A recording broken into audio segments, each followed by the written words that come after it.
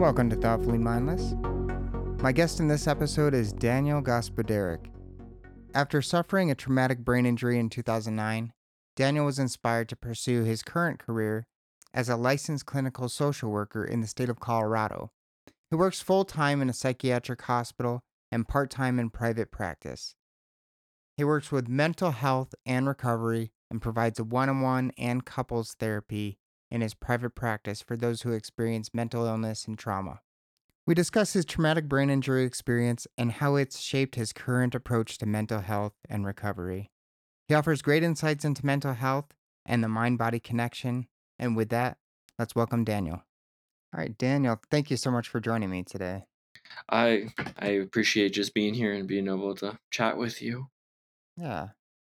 So in 2009, you had a traumatic brain injury. Um, can you go into that a little bit and how that led you to where you are today and Yeah. what you've been doing since then? Yeah, for sure. So, I kind of give a highlight and then we can go back and kind of get a little more specific in terms of recovery and like what that was like and in Yeah. pieces of that nature. So, yes, July 2009 was in a severe automobile accident and sustained a traumatic brain injury that nearly killed me. Um, from that kind of experience working with all of the medical professionals, I was kind of directed to this helping profession before the TBI. Didn't really know where I was going with my life. Military business degree, but after that TBI, it was like, okay, somewhere here. I just didn't know where. Then I actually had a conversation with my sister, who's a social worker as well, and she was like, Hmm. check this profession out, and I did. And I checked out the curriculum, and I was like, yeah, I think this would be cool. Graduated with my undergrad in social work in 2015, January 2015, and started working for a year or two, and then figured out I needed to go get my master's before I could really do what I want to do, the one-on-one therapy, the one-on-one support, the family support, things of that nature, kind of work in those capacities of hospitals or the VA.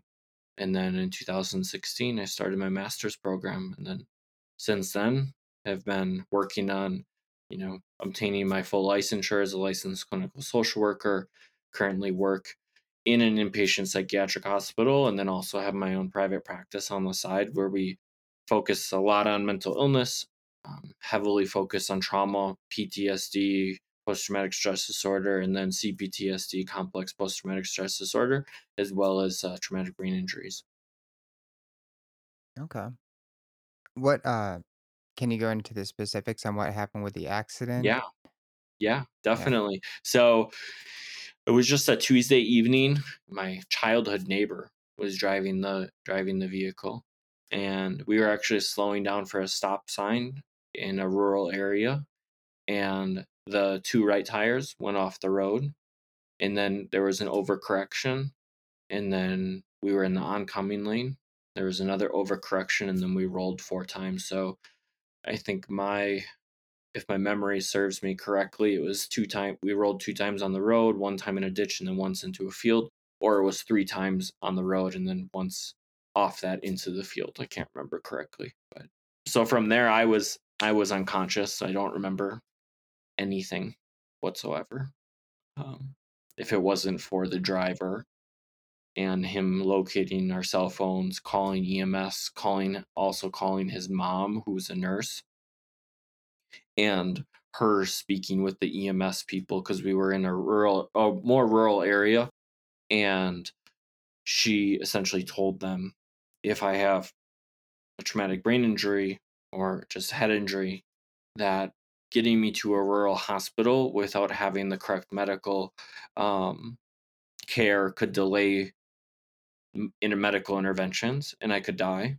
So they opted to take me right to a higher trauma level one from her conversation with them. So I Okay. definitely owe my life to those two people. Did you have to get airlifted or anything? I did not. They used the jaws of life. Per I was unconscious, so I don't remember anything. But I was told that they use the jaws of life, and no, that was kind of one of the running jokes because it's interesting when you go through these dark places. Sometimes you find humor and you can laugh about stuff, and it's like I was right there. Like, couldn't I have gotten the flight for life?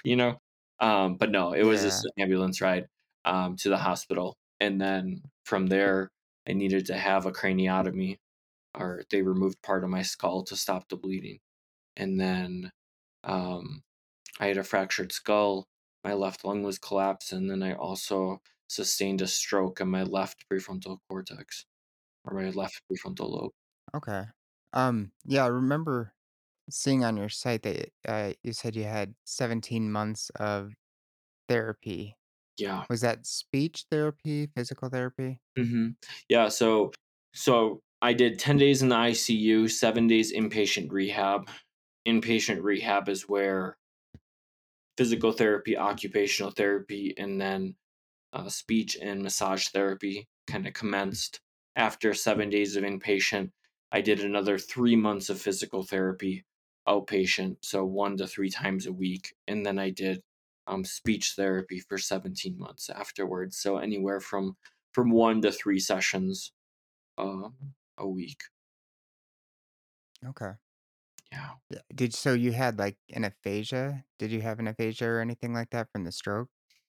So that was one of their concerns with the area of because I had the area that I had the bleed in was my left temporal region, which is a huge language center of the brain. So they thought maybe I would have to relearn how to talk, but I was able to maintain that.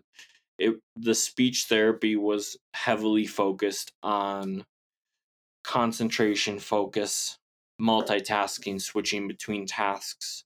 Um, and then also vocabulary around certain I forget what they're called now. So, but it's the words that sound similar. So like there, here, Mm, here, right? And gotcha.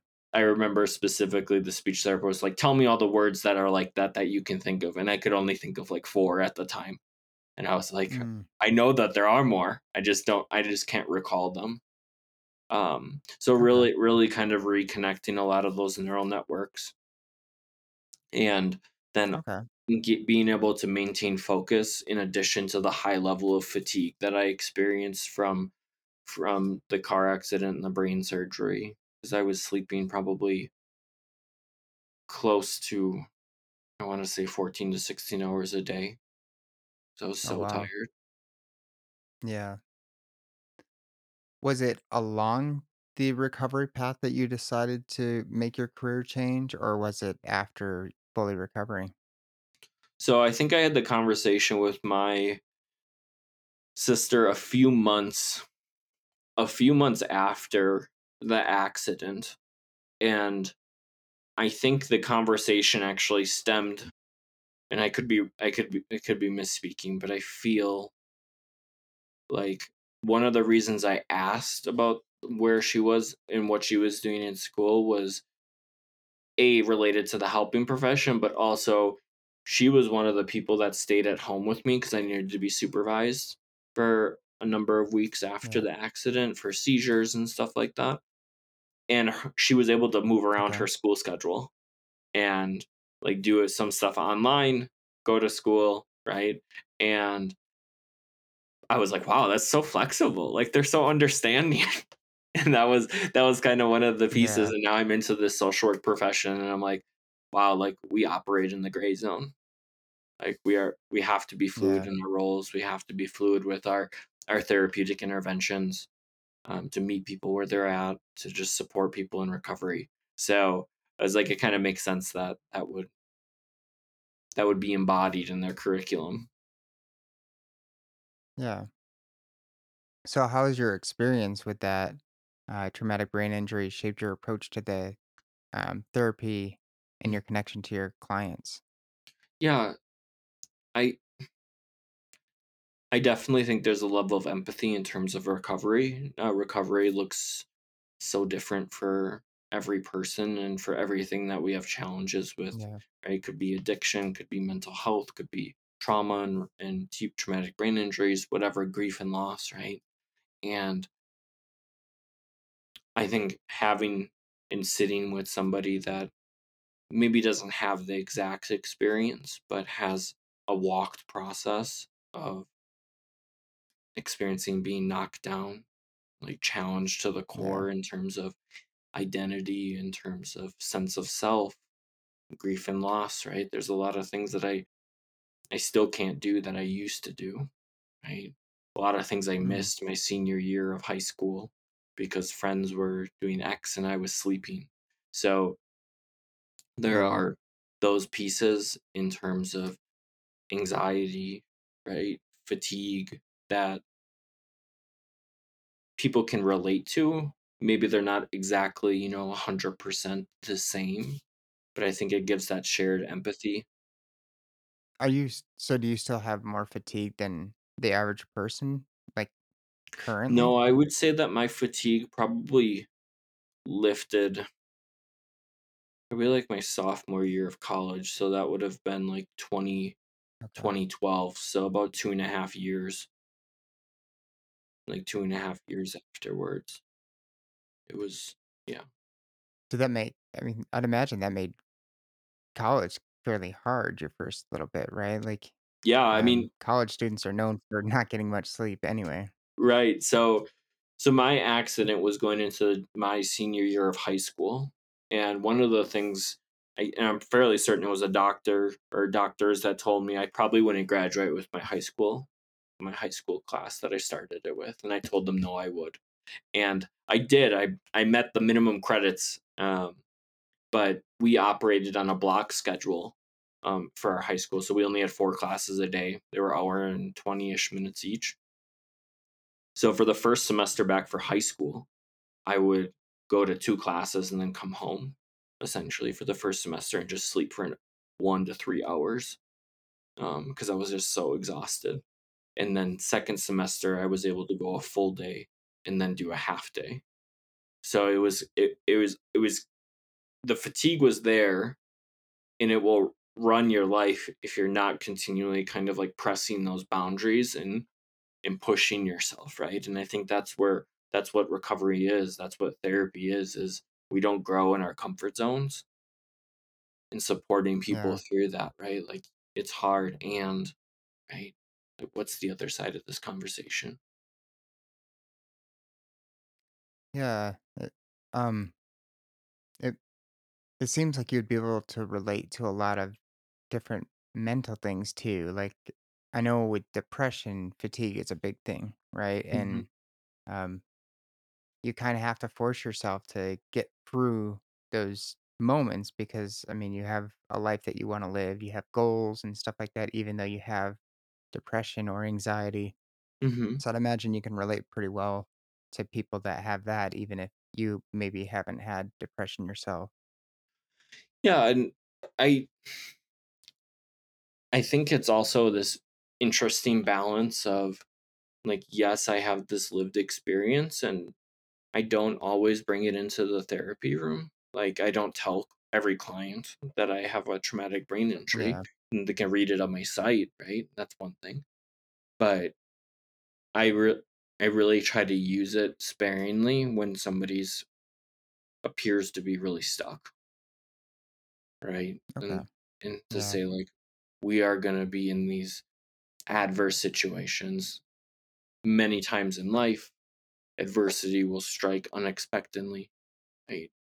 How do we look at it and hold it and continue with our values, continue healing, Yeah. whatever healing or recovery looks like? Yeah.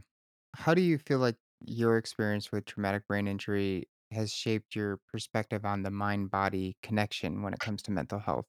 Hmm. That's a really good question, and I think it's a big answer. So I'll start just kind of chipping away. I don't think our society teaches a lot of mind body connection work. School, um, even to some degree, sports. I think sports are very incredible for shaping character, shaping identity, shaping our values. And it's not just all about mindset. Mindset's a huge piece, but we also need to be able to tune into our body to say, is there something going on, right? What is our nervous system telling us? Are we hyper regulated? Are we hypo regulated, right? Or hyper or hypo aroused? It just depends. Not to bash sports, I think they're great. They do. Yeah. But I think just integrating some of those pieces could help just people be a little more attuned to not only themselves, but also maybe what other people might be feeling. And my specific TBI, right, in this journey of mind body connection, I didn't have a lot before that. Yeah. And it wasn't until I started therapy, it wasn't until like I was in speech therapy and I was feeling this frustration of this inability to recall words that I knew, but I couldn't remember, right? Or Yeah. the challenges I had falling asleep at night because my mind would just race and I would feel that frustration and anger, right? So it was almost like it was taught to me through the recovery process of experience as well as in therapy itself or counseling. Yeah. When you mentioned anger, what was your anger at specifically? Yeah, that's a good question. So anger, irritability, impulsivity are pretty common with a lot of TBIs. A lot of it was directed at like annoyances. Mm, Okay, like you okay. just spent 5 minutes telling me something when you could have like said it in one sentence, right? Or I remember getting really upset at my dad. um he was a farmer and he would wake up early, do dishes at 4 a.m., but I was almost like hypersensitive to hearing things, and I could hear the dishes clanging at Yeah. 4 and I couldn't sleep through it, so I would get Mm, angry at that, right? yeah. And it was just like those things. And it's another hallmark of TBI is not having a filter on like what you're saying. And I think Yeah. not having a filter and having that 0 to 100 challenge with impulsivity and anger just kind of mesh to that perfect storm that your support system, they give a lot and they take a lot in terms of TBI recovery because they're around you so much. Yeah. What are some common misconceptions about traumatic brain injuries that you've encountered, and how do you address those? hmm I think one of the biggest ones are those invisible scars or wounds, even though you appear externally okay, right? And people saying you look great, and it's like, but I don't feel great. Like my head is like Yeah. looking through a fog right now, and like if Yeah. you asked me to do this algebra problem or to write an essay, I would probably take me a week to do it, right? So I think people we look at things on the surface and we make assumptions that people are doing better, maybe better than what they are doing, right? And that has been Yeah.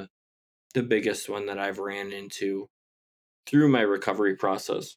Not so much anymore, but especially at the beginning, family members, friends, right? So that's probably one of the biggest ones that we just don't know what's going on in terms of somebody's head, in terms of somebody's body, right?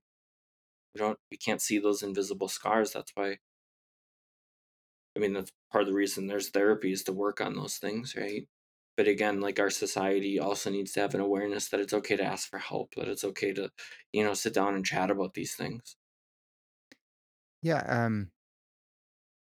You mentioned other people not being able to know what's going on in your head, the scars that are there.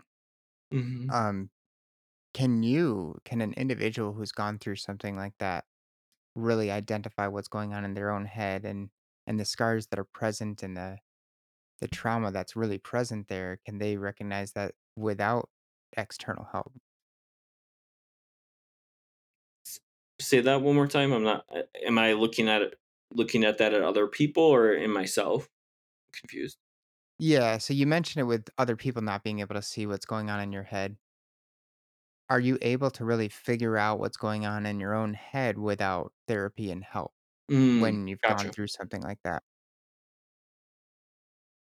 I don't think I had the cognitive capacity right after the accident to figure it out.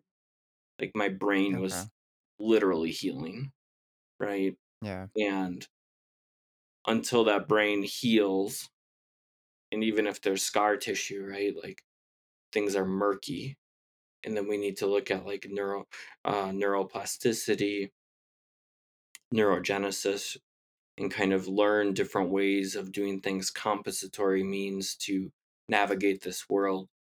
But I don't think for probably the first, like,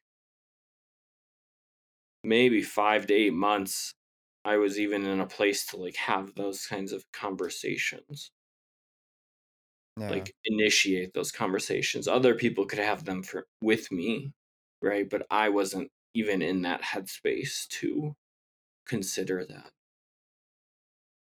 I was more like, Okay. "Okay, I know, like, I know if I go to sleep, like this is kind of like how concrete my brain processing was like, okay, wake up, go to school, take a nap, and then I knew that I dreaded the night because I would have to go to bed at 8 and I wouldn't fall asleep by 10 until 10ish and then wake up and do it all over again. Yeah. And like that was like my process for the first few months of like just existing, right? As my brain was healing. And then Yeah. I was able to have some of that Is kind there of go ahead. I was just gonna ask it, is there anything specific that helped you start falling asleep better over time? Um I think there was a low dose of melatonin that helped, and Okay. then a lot of it was once I could get some of that higher order thinking back online. I mean, in therapy, we call it like metacognition, right? Thinking about our thinking Mm. and start really thinking of okay, like this this process of my thoughts racing is not helping me fall asleep. This anger is not helping me fall asleep. How do I let it go? How do I just maybe not notice it, right? And start Yeah. having those conversations internally and engaging with that material. That's very much what therapy is like, right? Like the therapist acts as that voice to start those internal conversations on some level. And Yeah. and I wasn't in therapy at that time. So it was literally, and I think that's where a lot of that grit and just perseverance came in of like, I need to sleep. Like, no human can escape that, right? On the long term. And especially coming on the heels of a traumatic brain injury. So either I figured this out or I don't know what the next step is, right? So it's Yeah. kind of the back was against the wall. Yeah. Um, so let's fast forward to now. You're doing Mhm, therapy for other people. You're helping others. On mhm, your website, for Revitalize Health, you have 4 different specialties for mhm. therapies that you use, acceptance and commitment therapy, cognitive behavioral therapy, cognitive processing therapy, and then the 4th is eye movement desensitization and reprocessing therapy. Yeah, Can we walk through those, and sure. can you kind of explain what those are? Yeah, definitely. So starting with acceptance and commitment therapy, ACT for short. Um, Really, the precipice of ACT is how do we create psychological flexibility in terms of our thought processes, in terms of our mood, how we navigate life. It's underpinned by a few different pieces. They call it a hexaflex and ACT. And so it's values, committed action, present moment focus, which is very similar to mindfulness, diffusion, and values. I'm sorry. Values, committed action, present moment focus, um, action, present moment, diffusion, and then sense of self, which is like our self esteem, our identity. How is that formed? Are there pieces of that that we would like to change? Cognitive behavioral therapy is a very prominent therapy in today's society, started in the 60s, Yeah, and ACT is actually a derivative of CBT. So, cognitive behavioral therapy looks at cognitions as well as behavior and how do those things go together? How do we influence our ability to think around things? Also looking at yeah, cognitive distortions, right? So all or nothing thinking, black and white thinking is another way to look at that. Overgeneralization. Um, there's a few different. There's a number of other cognitive distortions that can kind of creep in, and Yeah. how do we make our thoughts more accurate, right? Because oftentimes our thoughts, maybe we might like to think that they're accurate, but they may be a little inaccurate. And how do we tune fine tune them, right? Cognitive Yeah. processing therapy, CPT, was formed from CBT2, but it's only for post traumatic stress disorder. So people who have been diagnosed or have that diagnosis, um, the researcher on that for CPT is it needs to be full PTSD threshold, Okay. and that just looks at restructuring inaccurate thoughts specifically related to trauma, um, and then also bringing in those cognitive distortions, um, and how they influence our inaccuracies of our thoughts and just how we navigate life. Eye movement desensitization and reprocessing started in the late 80s by Dr. Shapiro, and it was actually started as eye movement desensitization. There was no reprocessing, and then in time it just expanded to have the R, the reprocessing at the end. Essentially, Okay. how EMDR works is by engaging both hemispheres of the brain, bilateral stimulation, so tapping, eye movements, watching something on the screen, going back and forth, and making sure you're crossing that midbrain, and that essentially jumpstarts what's called our adaptive information processing system inside of our body, which all of us have. And an easy way to think of that is if you cut your hand while you're cutting carrots, right? In a couple days, if you don't need stitches, what tends to happen to that cut? Just get a scab, right? Right, right. And then let's say you were cutting chicken and a piece of bacteria got in there and it was infected. How would you know? I It would get inflamed. You'd see pink Hmm. inflammation around it. You might see like white, um, Pus. pussy kind of Yeah. infection, Tender, obvious hot, right? infection. Yeah. Yeah. And that's a symptom of the infection, right? So how Yeah. the AIP, adaptive information processing system, looks at trauma is that our body stores those traumatic experiences, and the trauma doesn't have to be PTSD. It could be, you know, being shamed in a work meeting, right? Or whatever it is. And sh- our nervous system stores those experiences, images, thoughts, emotions, sensations, right? Temperature. And because of that stored toxicity of that trauma, we then have symptoms, just like if that cut your hand and there was bacteria in there and now you have an infection, right? So maybe we Yeah. have suicidal thoughts, maybe we have um, trauma symptoms, right? Hypervigilance, whatever it is, or inability to think about it, think, or I'm sorry, inability to navigate relationships in a healthy manner, whatever it is, right? And then that bilateral stimulation starts that body's natural healing process, just like if you were cutting that carrot and you cut your hand and it's healing okay, and it starts healing it through to integrate that trauma properly into your nervous system, and then we see the symptoms typically fade away. Okay. How many sessions are usually involved in that? So that is a great question. There's probably no set. It just depends on the person, what they're bringing in. Is it a one-time shame incident at work, right? Or is it chronic, Yeah. prolonged childhood trauma that has now influenced complex post-traumatic stress disorder symptoms, right? So Yeah. there's not like a set protocol.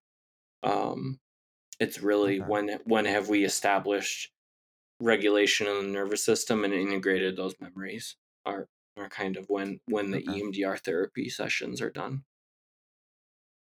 Okay. I actually just heard about EDMR.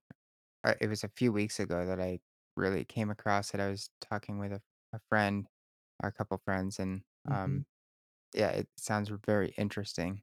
Yeah, and it can in EMDR, I mean, there's a lot of different areas where it's showing efficacy, self-harm, suicidal ideation, depression, anxiety, panic, substance use, as well as grief and loss. It's just pretty interesting how we're kind of seeing EMDR's research and also some of its utilization, right, being used to help Yeah. people heal. Yeah. Is it? So I know it was. created in the '80s, but is it becoming more popular lately? Like, I've heard about the other therapies, like, especially cognitive behavioral therapy, that's Mhm. very well known in. I think it's becoming more. What do I wanna say? I think it's becoming a lot more mainstream now. In the past, especially, Okay, like, 5, 10 years, it's becoming much more okay, mainstream, and I think it's also gaining traction because what you're seeing is it being used for many different things, right? Like, we know CBT yeah, is effective for anxiety, depression, addiction, even trauma-focused CBT and its derivatives, and now what we're seeing is EMDR not just being effective for trauma, PTSD, complex PTSD, but also depression, anxiety, right? Addiction, self harm. yeah, So we're starting to see that utilization expanding. I think there's a lot of traction showing up now. okay. Is that usually, paired with other therapies, or is it Mm, a standalone therapy? Usually, that's a fabulous question. It will depend on the client. It will also depend on the age of the client, meaning, like, typically children and adolescents process through trauma a lot faster than adults. And that's because they have Okay, a lot less lived experience. They have a lot less, we call them in terms of therapy for EMDR. They have a lot less like feeder memories that are influencing the reprocessing that's coming up.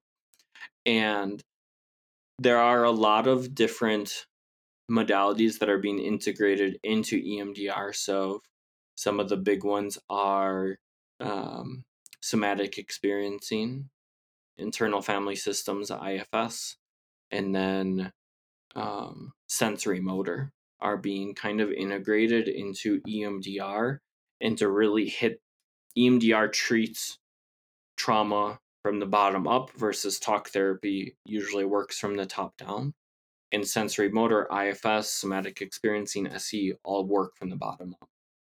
So yeah, we use them not interchangeably, but we use them while we're doing EMDR in terms of maybe interweaves or working with different ego state parts, so different parts of ourselves, right? We have a lot of different a lot,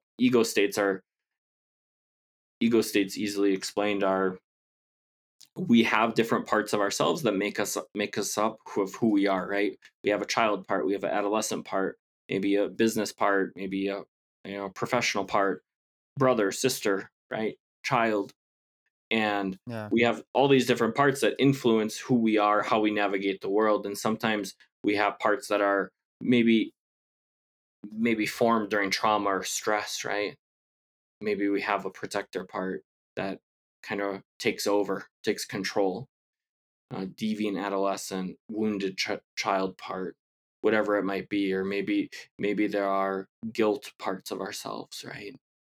And we can yeah, work through ego states to increase communication between those parts, and not create uniformity, but just create integration, and then that helps reprocessing in and of itself. So, yeah, okay. Um, you've worked at a psychiatric hospital for a while too. Um, mhm. what has working in a psychiatric hospital taught you about the human condition? Mm.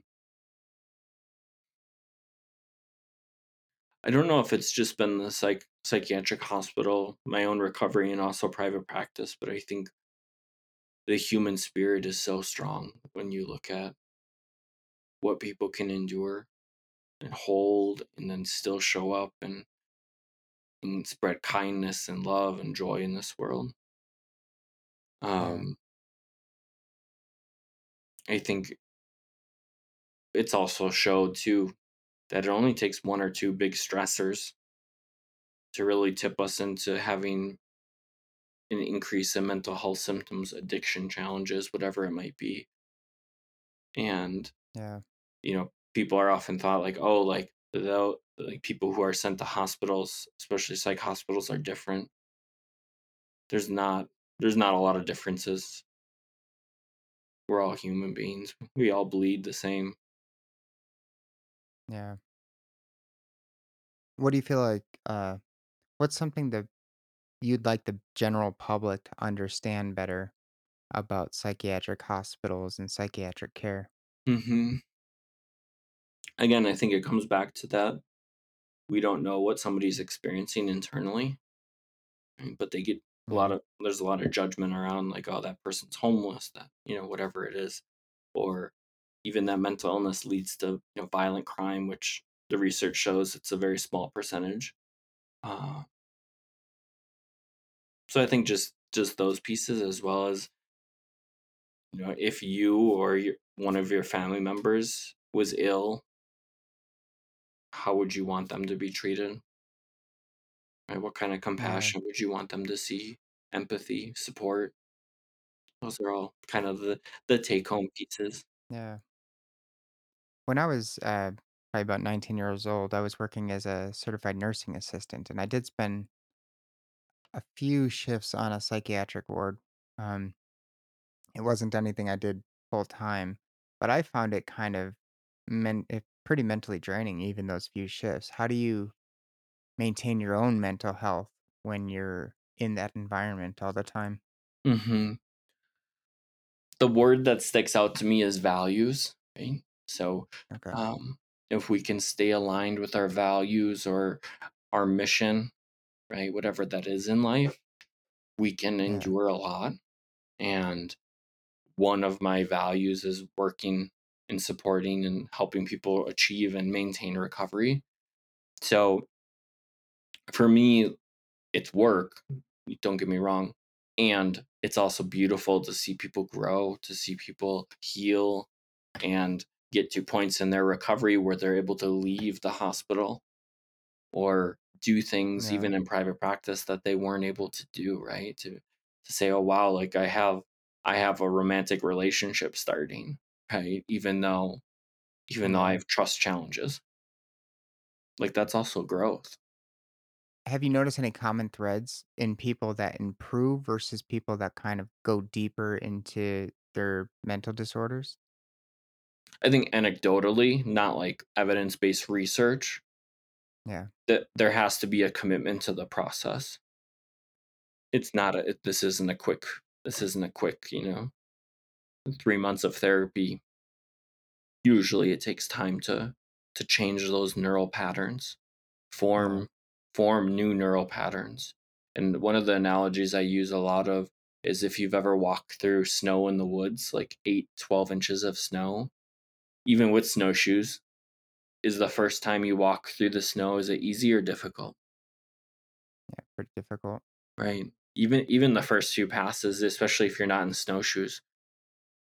And that is essentially, well, let me back up. Then if you go on that path 20 or 30 times, what happens to that path?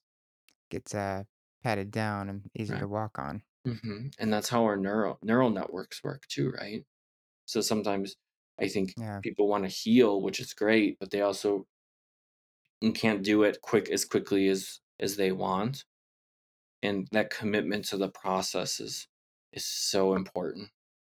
Because some of these Yeah. neural patterns, these neural networks have been firing for decades, right? And 3 months of trying to change them is not going to be, the teeter totter is still way out of balance, right? Yeah.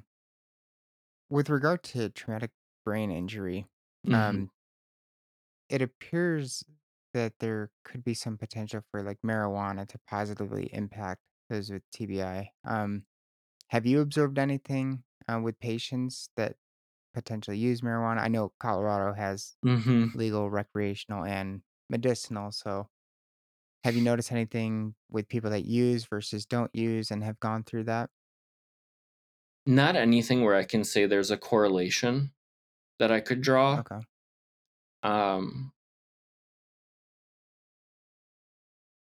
yeah, not anything in terms of a correlation. I've seen, you know, patterns of maybe where marijuana use becomes more of a avoidance tool or more of a numbing tool to Hmm. address challenges.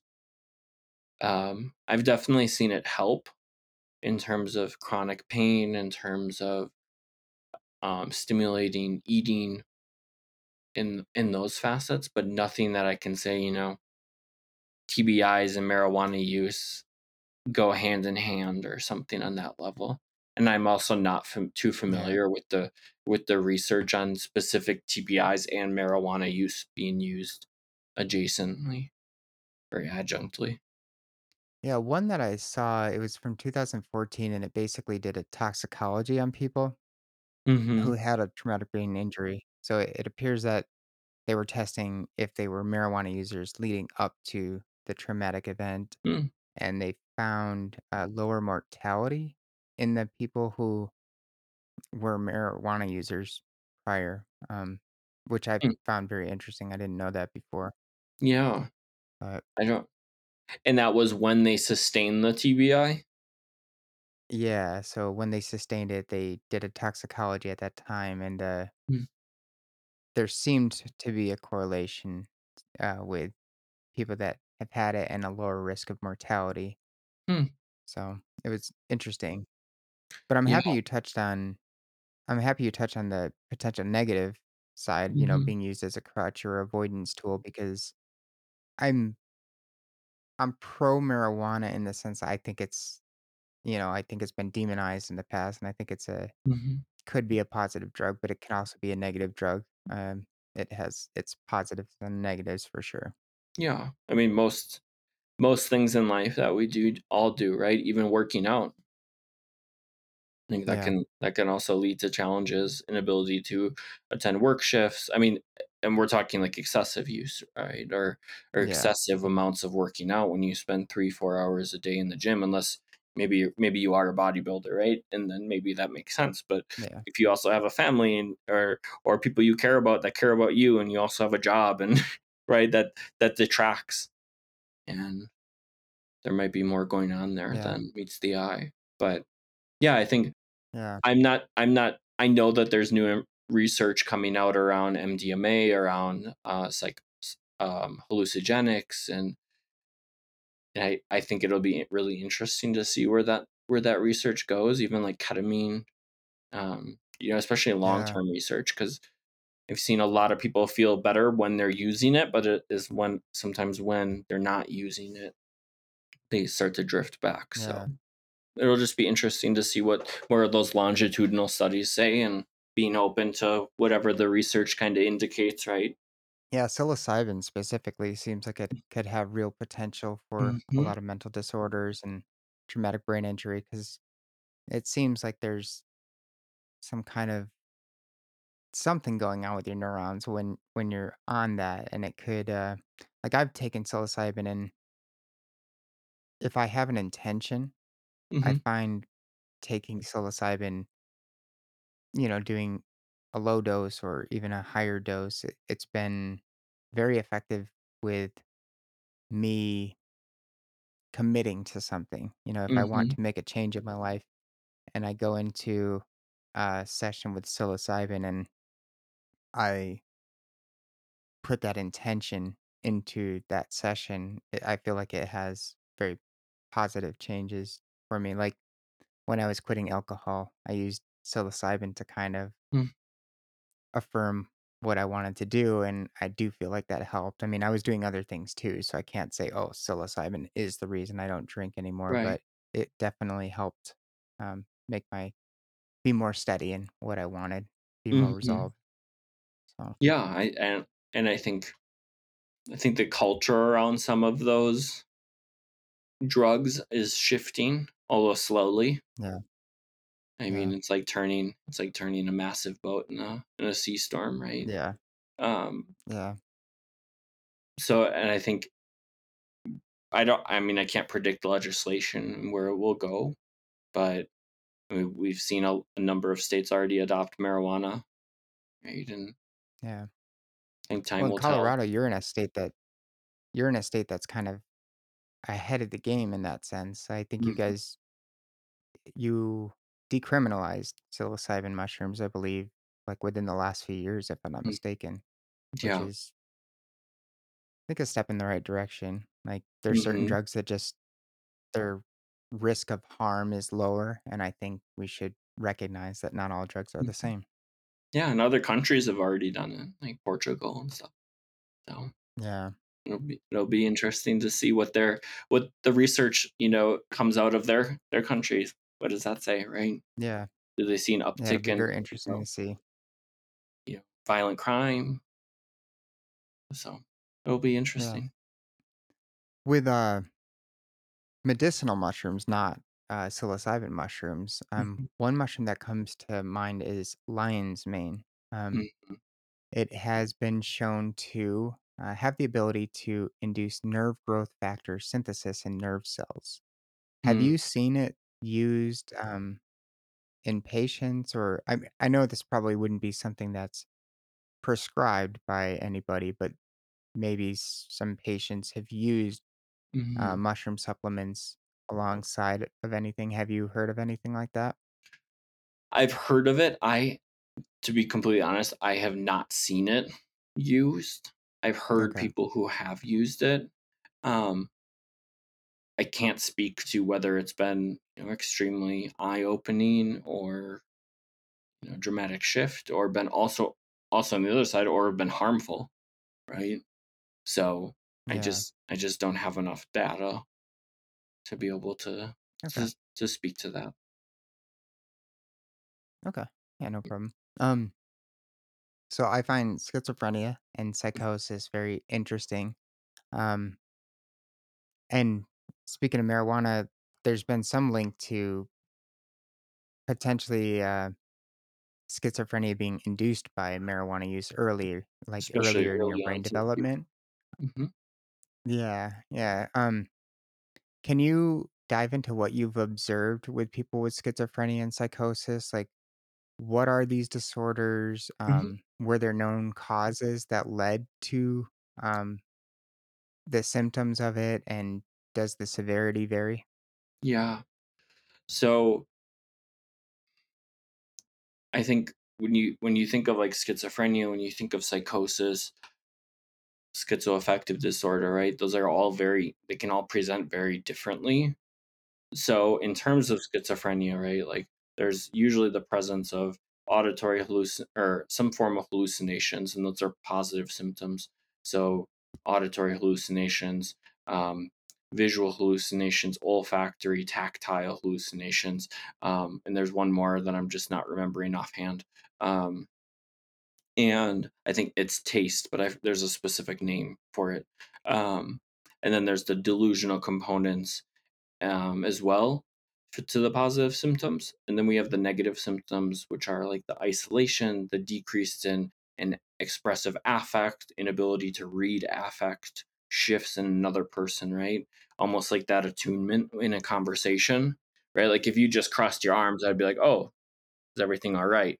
Sometimes that's lacking. It's not just in schizophrenia, but also TBIs or other mental health challenges. But in terms of schizophrenia, that's one of them, and there are a few more that we watch for.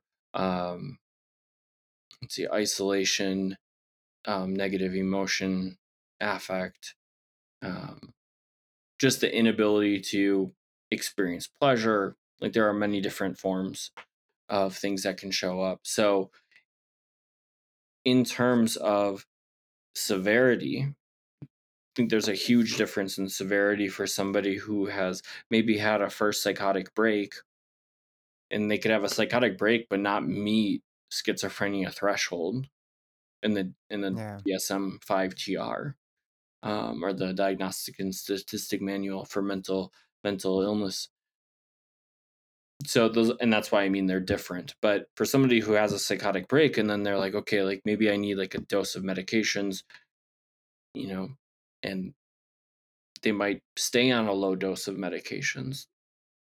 That might be all that they experience versus somebody who maybe has challenges staying on medications, can see an increase or uptick in symptoms if they're not on them.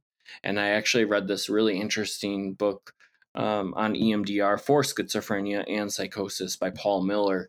And he is looking at using EMDR to target, psychotic material, especially if there are sometimes trauma earlier in life or traumatic experiences can predate onset of certain psychotic symptoms, and targeting those with EMDR has been shown to have some efficacy.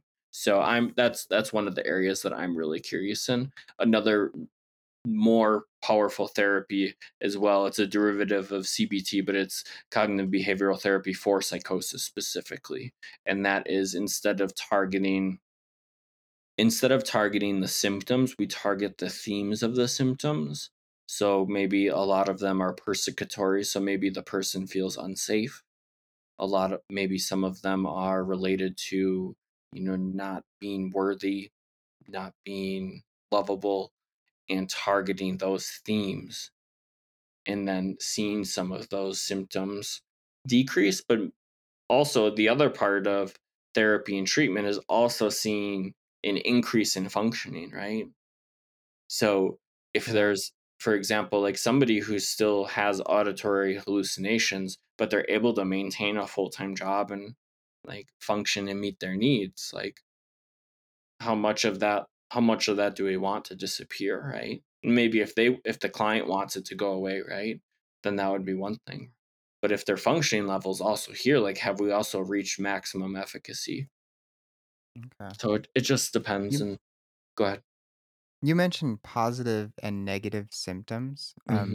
but it didn't sound like you were talking about good and bad symptoms. Can you dive into what you mean by positive and negative there? Yeah, so positive symptoms are like ones that would be like in addition to what somebody, like if somebody was at neutral, right, didn't have any symptoms, and there are positive ones, so essentially added to whatever that person is experiencing in life. So they're having Okay. hallucinations, right? They're having delusions. Those would be considered positives. And then the Okay. negative ones would be like going going backward and not having them, right? So negative or Okay. emotional affect, right? Decrease in pleasure from once pleasurable activities, or decrease in ability to communicate, right? Poverty of speech, things like that. Okay. Mhm. Um, are there any misconceptions about schizophrenia and psychosis that you come across a lot? Hmm. I would still lump it underneath, like, we don't know what's going on in that person's life, and sometimes Yeah. psychotic people have psychotic breaks or episodes because it's substance induced, right? So we need to be very careful on how we assess and treat people. And I think there's also this beautiful thing that we see with a person's functioning in time, that even people who have, the diagnosis of schizophrenia or schizoaffective disorder can still live very meaningful lives, contribute to society in ways that sometimes people who do not have those illnesses can, in terms of like creativity, right? In terms of Yeah. empathy, right? There's a TED talk, and I forget the person's name. I believe she is the either the chair of their psychology program or psychiatric program at USC, in California, and she has schizophrenia, Yeah. right? Okay. And it's like you can still like live your life in this world even with that label Yeah. that people have imposed on you, right? And again, it comes to that recovery mindset, that grit, that consistency. Yeah. Yeah. I think in general, people probably look at schizophrenia as mostly just completely debilitating. Mhm, That would be my view, not having too much insight prior to this. mhm. I would think of it as pretty debilitating, and I think a lot of people would assume that's the case generally with schizophrenia. Yeah. Yeah, I think there's a lot of factors that come into play in terms of this, what influences the severity of the illness, right? How good is the treatment that they're receiving? What level of support system do they have, if at all? Do they have housing? Right? All those factors come into play. Are they connected to community Yeah. services and organizations? Um, because it can very much feel like you are on an island, when in fact there are a lot of other people in this society, just the US alone, that experience those symptoms, or maybe a variation of those symptoms, right? Yeah. When you have when somebody has psychosis or schizophrenia, they go through Mhm. therapy, they take medication potentially. Is there a point that they can fully get over that, like get past it, or is it forever a part of their lives in some way or another? Mm, it's a good question. And that's one of the reasons I love that EMDR book for psychosis that I mentioned by Paul Miller. So he referenced a lot of early research in that book, back from like the 1890s and 1900s, um, when schizophrenia was referred to as the schizophrenias, and it was divided, and I believe it was five different categories into almost types of dissociation. And fast forward to when this book came out, the psychiatrist, Dr. Miller, is looking at doing EMDR with some of these folks that have symptoms of psychosis, and seeing reductions in symptoms, or the person's ability to reduce dosages of medications for like antipsychotics, or being able to remove antipsychotics entirely. So I don't know for certain. I've seen most people have to be on some sort of medication, psychotropic medication, to support Yeah. recovery. But again, research is coming out yearly, right? Interventions are changing. Like we Yeah. don't know what that will look like in 5 years, 10 years, 15 years. Yeah. Yeah, definitely. I mean, especially the research around like Parkinson's disease and Alzheimer's, right? We're able to Yeah. like be able to stop neurodegenerative disorders or implant neurons, right? And maybe if schizophrenia is related to, decrease in dopaminergic neurons, can we then implant neurons, right? Like research is shifting so quickly, and I think it'll be really Yeah. an incredible thing to be on that forefront. Definitely. In your experience, like what you've observed, what are the typical reasons that people have schizophrenia or Mm, psychosis? Is mm. it off? Is it typically drug induced, or are there other, is it stress induced, or what do you typically see? I think there can be a variety of symptoms, or a variety of kind of precipitating events. Trauma is one. Um, Stress, epigenetics plays some role. We don't know exactly what, but even if it's a low role, right? Do parents or aunts, uncles, brothers, sisters, especially referring to only biological, right, not adoptive, do they have challenges with Yeah. mental health disorders or illnesses? Um, I don't know if there's like a hard and fast like this is the cause of it, right? I've seen Yeah. substance use stuff come through. I've also seen, people using prolonged substances for decades or years at a time, and that is also now your brain is at a point where the neurons aren't there. So, Yeah. that can be difficult too, because then sometimes medications can't impact those symptoms because the brain is not there to absorb them. Yeah. With schizophrenia, if I'm remembering right, doesn't it normally manifest by your late 20s or something like that? Yeah. Yeah, usually mid to late 20s, early 30s. People can have late breaks. Again, then we're kind of looking at, is this schizophrenia? Is this just a delusional disorder? Is this a psychotic break? Right? Because all those things are different in terms of schizophrenia. Um, Yeah. so it depends on the assessment of the individual. But could it happen later in life? Yes. Has it happened? Wow. Yes. Right. But I think that's kind of like when you think of like the bell curve for like standard deviations. I've been reading a bit about shadow personality traits, Carl Mm, Jung, kind of. was the first person to really go into that, and, they're I don't know enough to, like, speak competently about it, but what I understand is it's personality traits that are not part of our ideal ego that we kind of Mhm, repress, but that are still present in some way or another. So maybe we want to be very generous, but there's a shadow part of our personality that is opposite of that, who's mhm, very very like selfish and mhm. stuff like that. So do you have any opinion about how shadow personality influences mental health over the lifespan? It's a good question. I mean, I know Carl Jung and I've heard of the shadow work before. I'm not that familiar with it. In terms of what I mentioned with EMDR with those ego states, right? And I think there might be some overlap there of Yeah. do we have parts of ourselves that maybe only come out at certain times or influence, dynamics or interpersonal interactions or how we show up to certain settings or work, right?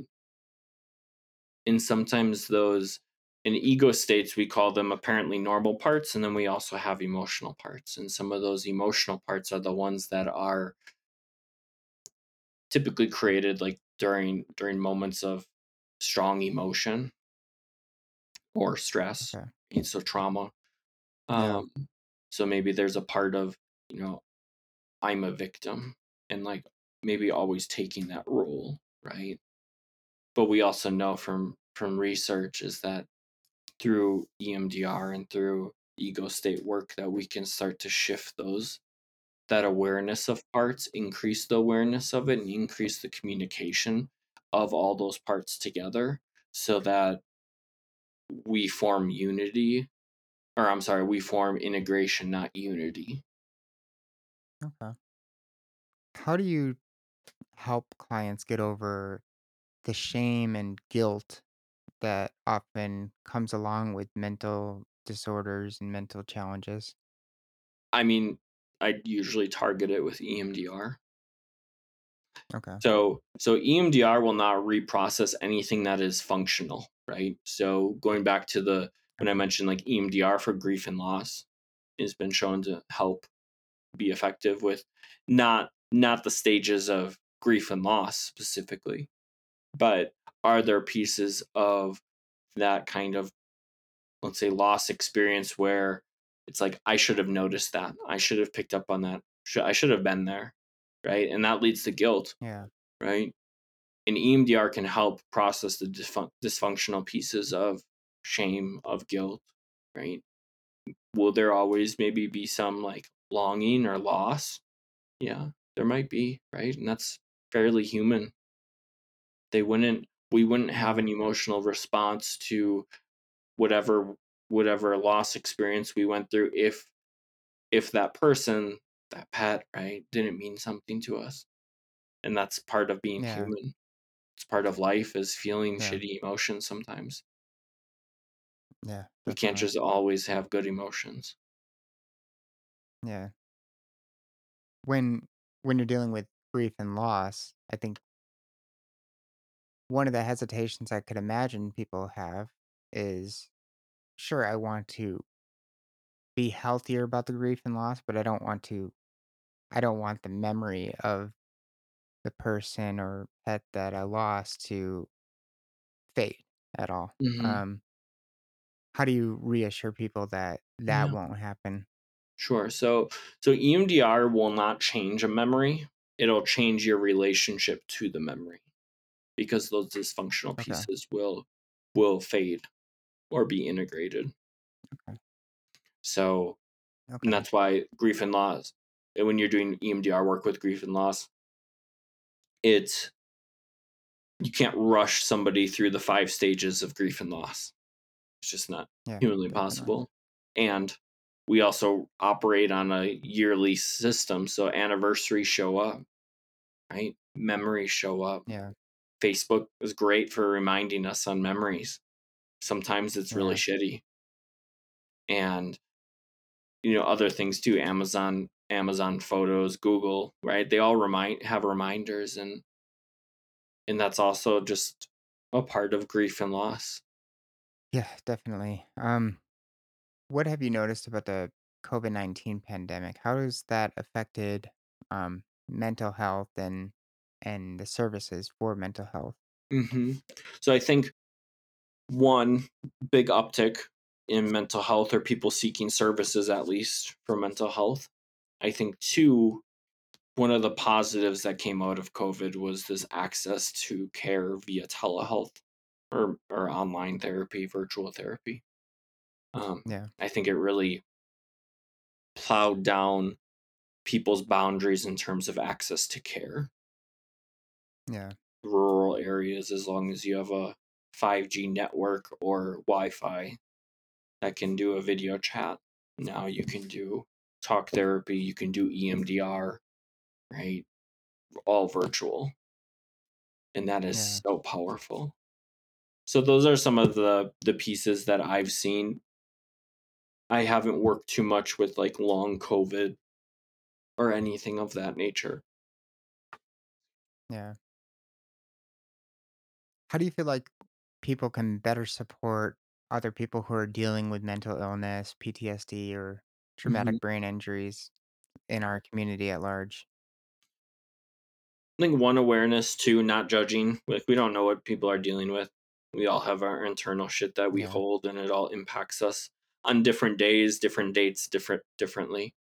You can't force somebody to go to therapy, but just letting people know that there's people out there like professionals that you can, chat with, and it doesn't have to be yeah, coerced.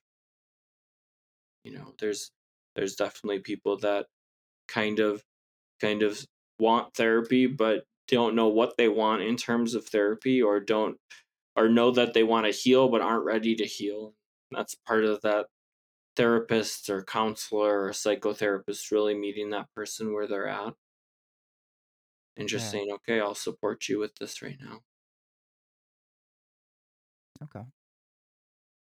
What do you feel are some things people can implement in their daily lives to improve their mental health and potentially prevent developing a disorder or Mhm. getting further into a disorder if they already maybe have something? Yeah, I mean, self-care is talked about a lot in our culture, making sure we're doing small things for ourselves, aligning things to fit with our values, right? When we're often not functioning in our values, that's where we create a lot of stress in our lives.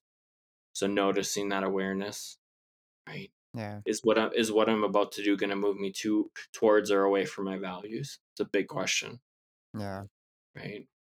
Um, okay, finding avenues or releases for stress, gym, hobbies, gardening, walks, right? Chats with family if you're kind of more or not able to travel, or going back to COVID, right? Like if yeah, you're if there are upticks in COVID and you still want to see family, having connection with other people is huge, right? yeah, Plants have been shown to help us regulate our nervous system, right? So there's a lot of plants in this office and I love it. Um, So there's many different things. Everyone's gonna be a little different. For me, mine is time outside, time in nature, right? Scents, so like fresh yeah, rain, cut grass, stuff like that. yeah. What's something that you would like to see change in the mental health field? Hmm. I think on a larger level, I think most people in the mental health field would agree that most people are underpaid. So from a Okay, systemic level, right? Because I think that also influences how therapists show up, right? Whether people do certain jobs, even private practice versus like community mental health. It's like why yeah, take a job where I can't support myself or my family, right? yeah, Um, so I think some of those are like bureaucratic, systemic pieces. Awareness is going to be huge, especially awareness around, and this is also linking what I just said, my other point too, is like how does Medicaid reimburse, because that's a huge population. and Medicaid Yeah. also sometimes has a very low reimbursement rate, and that gets into a political issue. I'm not getting into that, but um, Yeah. Yeah. there are a lot of people that do need services that are at that level, and it seems like our society kind of pendulates in terms of mental health services are supported and then they're not, or it takes a huge incident to push us to find funds, and then a huge incident or lack of incident to move us back on the pendulum, right? And just the system we work in. Yeah. Otherwise, I think just the general awareness around like there are people out there that can chat, that a lot of what we talk about is confidential without there are very few parameters that we have to disclose information outside of confidentiality. So most of it's all protected. Okay. What would you say to somebody who wants help with their mental health, but they see, the price of therapy is a huge obstacle and something that they can't overcome in their current lives? Maybe they're making minimum wage and barely Mhm. getting by as it is. Um, that's a really good question. So, I would look at what kind of health insurance do you have? Can you find a Mhm. therapist through there? If you're wanting to private pay, right? I would say looking at it as even using insurance too, but as an investment in yourself, right? Self growth. Um, Two, looking at your support network. Could they pay for things if that's something that you would want, right? Yeah. Um, there are also, and I don't know the names of a lot of the programs, but there are programs I know that in Denver, but I'm sure that there are other nonprofit programs throughout the country.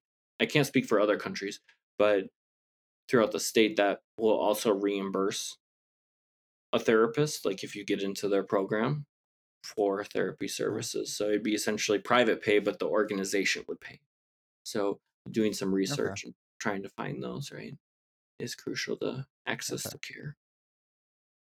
Awesome. Yeah. Thank you for And I that. think most therapists also have a few sliding scale spots. So it's kind of like, what can you pay? Right? Um, Sometimes they're Okay. full, sometimes they're not. If you can wait, Yeah. right? Um, those are things to ask Yeah. therapists. Okay. Yeah. Great advice. Thank you. Mhm. What are some books or resources that you would recommend for people interested in mental health? I know you already mentioned the EDMR book by Paul Miller. Yeah, yeah. So EMDR for schizophrenia by Paul Miller. Um, there's Dr. Shapiro's book on EMDR too. Trauma. And there's a lot of different trauma and recovery books from Bessel van der Kolk, How the Body Keeps the Score, to Peter Levine, Awakening the Tiger Within. Um, Judith Harmon. It's a pretty dense book, but it's trauma and recovery. Uh, in terms of just general mental health books, I don't have a lot that I just have on hand, but I know that I've seen just from simple Google searches that you can put in, mental health for anxiety books or depression, Yeah. whatever it might be. Um, and a plethora of resources will show up. So I would definitely lean into Okay. Google. Okay. Um, I saw that you are a reader, so do you have any books that you just recommend that aren't necessarily related to mental health that you just very much enjoy? Yeah, um, not related to mental health. Um, Seven Habits of Highly Effective People by Stephen Covey. Um, Okay. I've really it can be a pretty harsh book, but I've really enjoyed David Goggins' material on Can't Hurt Me, his book. And then Okay. he has another book that just Yeah. came out. I can't remember the name of it. Also, Jocko Williams has some self discipline books that I've really kind of Okay. sat well with. Um, Yeah. Trying to think. Yeah. I just finished Paul Miller's book last week, and right now I'm reading Polyvagal Exercises for Safety and Connection by Donna. So that's one of those pieces that can be intertwined with EMDR to help regulate the nervous system, especially for people who've Okay. experienced trauma. Awesome. Awesome. Thank you. Yeah, of course. Daniel, it's been amazing talking to you. Before we go, can you tell people how they can reach you if they want to work with you or if they want to find out more about the services you offer or and anything else that you'd like to share? For sure. Therapy is regulated by state lines in the US. If you're in Colorado, we can definitely do virtual or in person therapy. Outside of that, it could be coaching. Um, Give me a call, 720-295-6703. Website is www.revitalizementalhealth.com. You can submit a form on there. Otherwise, Instagram at revitalize_mental health. Awesome. Yeah. Thank you so much. Daniel, it was great talking with you today. Yeah, you too. You too. Thank you so much for allowing me some space to share my story and a little bit about what we do. Thank you for listening to this episode of Thoughtfully Mindless. If you enjoyed the episode, if you share it, that always helps out a lot. And you can find me on social media, TikTok and Instagram at Thoughtfully Mindless, and Twitter or X at TM Convos. I'd love to hear what you think of the episode, so please feel free to reach out. Until next time.